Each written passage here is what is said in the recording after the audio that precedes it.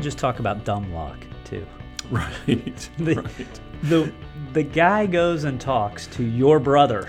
Yeah. Well, around him, not even to him. Yeah. Yeah. Just sitting there in a booth, checking out all the business and talking to every employee. It was really nice.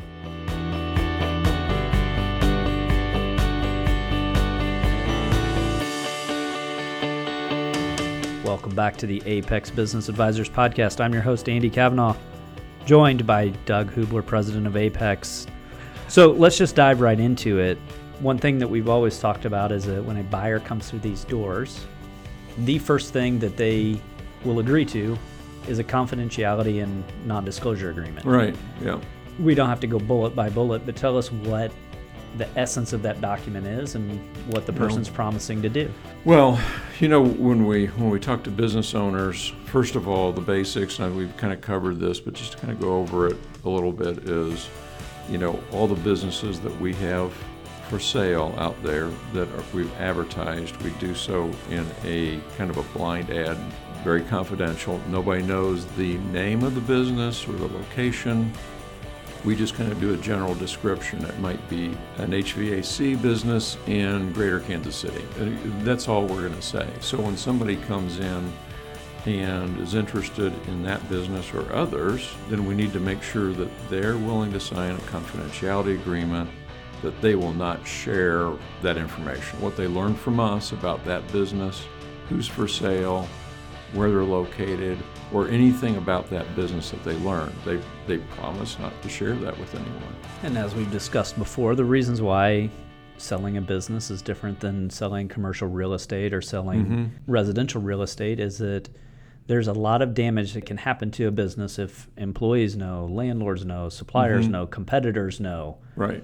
That gets out that the narrative is not controlled and the reason for selling is created by those people and not necessarily the truth. Right. And so when a business is for sale, it's important that confidentiality is maintained. We recently had a situation where a listing of ours we believe was marketed to, which, newsflash, we market as well. Right. All the time. We generate lists and we will send mailers out. One of our clients received a message in the mail of someone inquiring whether they were for sale. Right. And they come to us going, hey, how did these guys know that I'm for sale? Right. Did you guys tell them? It wasn't anything like that, right? I mean, most likely it was just somebody, another broker, maybe contacting that person, or actually somebody within the industry that's just kind of out searching for somebody to pick up to add to their business. And so it sparked conversation, our weekly meeting. Yeah. And, there was some good advice that several of the brokers shared that we thought we would, steal and make ourselves sound like the smartest one. Valerie brought up a point of one of the things that we as brokers need to do is coach our sellers on if somebody were to ask you, is the business for sale? Be ready for a response, because the worst thing you can do is get defensive about it and come up with, who told you that? Yeah, where did you hear about this? Right, yeah. Again, they don't want it known that they're for sale in most cases. So, yeah, the responses that they should give would be more like, oh, yeah, everything I have is for sale for the right amount. Or, yeah, I get that question all the time. I'm always getting hit up. People want to buy my business, things like that, and just brush it off. My experience has been that the confidentiality leaks generally come from the business owner themselves. A lot of times, right. Or their spouse. Their family.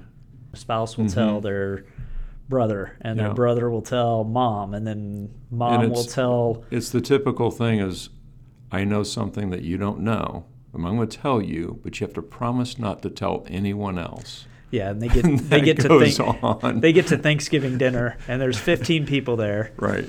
And 14 of them know that the business is for sale, and the 15th guy is the guy that's actually selling the business and thinks that none of the other 14 know that their business is for sale. What are some other things that you would suggest when a seller feels like there was a confidentiality breach. Let's say somebody comes in and says, hey, I hear you're for sale. Well, yeah, everything's for sale. Let me get your information. I can call and maybe tonight I can give you a call or something like that. But I kind of want to know who it is that's talking. So if they get some information from that person, we kind of go back into our database and find out if this is somebody who just signed a confidentiality agreement and decided to go straight to the business owner. And that is a rare thing to happen, but it has happened before. So we want to know who it is. But don't, like you said, don't get defensive, play it up. Of course I'm always for sale, that kind of thing, but it wouldn't be a bad idea to find out who it is. I had an issue where it was a buyer that breached the confidentiality. And what it was is he was inquiring on a franchise. Okay. And he was trying to find some information, and this was pre-offer, pre-buyer-seller meeting, Okay. Very early. He had inquired. He Okay. had gotten the CBR, gotten the cash flow statement, and was doing some research on the company. And he called another franchisee in a different city. How do you like being a franchisee? I'm thinking about buying one of these. Oh, which one are you thinking about buying? I'm thinking about buying the one in Overland Park, Kansas. Yeah. Well, and this wasn't like a Subway franchise where there's one on every corner. Sure. This is one of those franchises where I think there's 40 units and across the country. Yeah. And so you talk to somebody in Atlanta and you're like, oh, I'm thinking about buying the one in Overland Park, Kansas. It's like, oh, that's Billy. Oh yeah. Yeah, I know that guy. Then that franchisee called our seller. Mm-hmm. And I vividly remember on a Saturday, I get a text from who is the name, right. and I'm like, that is somebody that inquired on your business. Why? That person called the franchise in Atlanta. Yeah. And so what I had to do is send a stern but nice email to the buyer and remind him that, hey, look, it's confidential. This business is for sale. I don't think that you did anything malicious, but we need to be real careful about who we're calling and when. Yeah. If you have any questions, let us know. Long and the short of it, the guy ended up buying the business, but we did have to have that conversation early on about, and he was like, oh, I was just trying to do some research, and he was kind of one of these people that had signed our non-disclosure and confidentiality agreement because he was interested in buying a business, and whatever you need me to sign, I'll just sign it, I'll fill it out, sign it, send it back. And I think it's one of the things that we've learned, over the years is when we send those out to buyers, hopefully we're meeting people face to face, but sometimes they're out of town or not available. When we kind of do this through email, but we really have to have a conversation as the advisors for the seller to really talk about what that non-disclosure contract means. And we have in there too that if they break confidentiality, they're responsible for paying commission, which is a pretty serious offense and penalty, I guess, So we have had situations in the past where, and fortunately, I've only had to do it twice, but send a buyer an invoice for a commission. And that pretty much stopped them from going further and, causing more damage on other deals too. What's the, just most blatant breach you've ever seen of confidentiality? Okay. Well, it had to be on my own brother's business when he owned a bar and grill. The buyer signed the confidentiality agreement. I had the very direct conversation with him about not going to the business, not talking to anyone. And it took about an hour and a half before my brother called and say, hey, there's this guy here talking to my staff about me selling my business, and he's wanting to know how much they get paid, how much business is there, what do they know about the sale. This was right after they signed the confidentiality agreement. And it happened to be my upset brother calling me. And you want to just talk about dumb luck, too. Right, right. The guy goes and talks to your brother. Yeah, well, around him, not even to him. Yeah. Yeah, just sitting there in a booth, checking out all the business and talking to every employee. It was really nice. Yeah. What are some of the other accidental things you've seen? There have been those cases, and I think it has come from the seller who has made comments to friends who they felt like they were trusted, and then somebody makes a comment to somebody's wife, and it just gets out. So even from the business owner's side, it's definitely happened.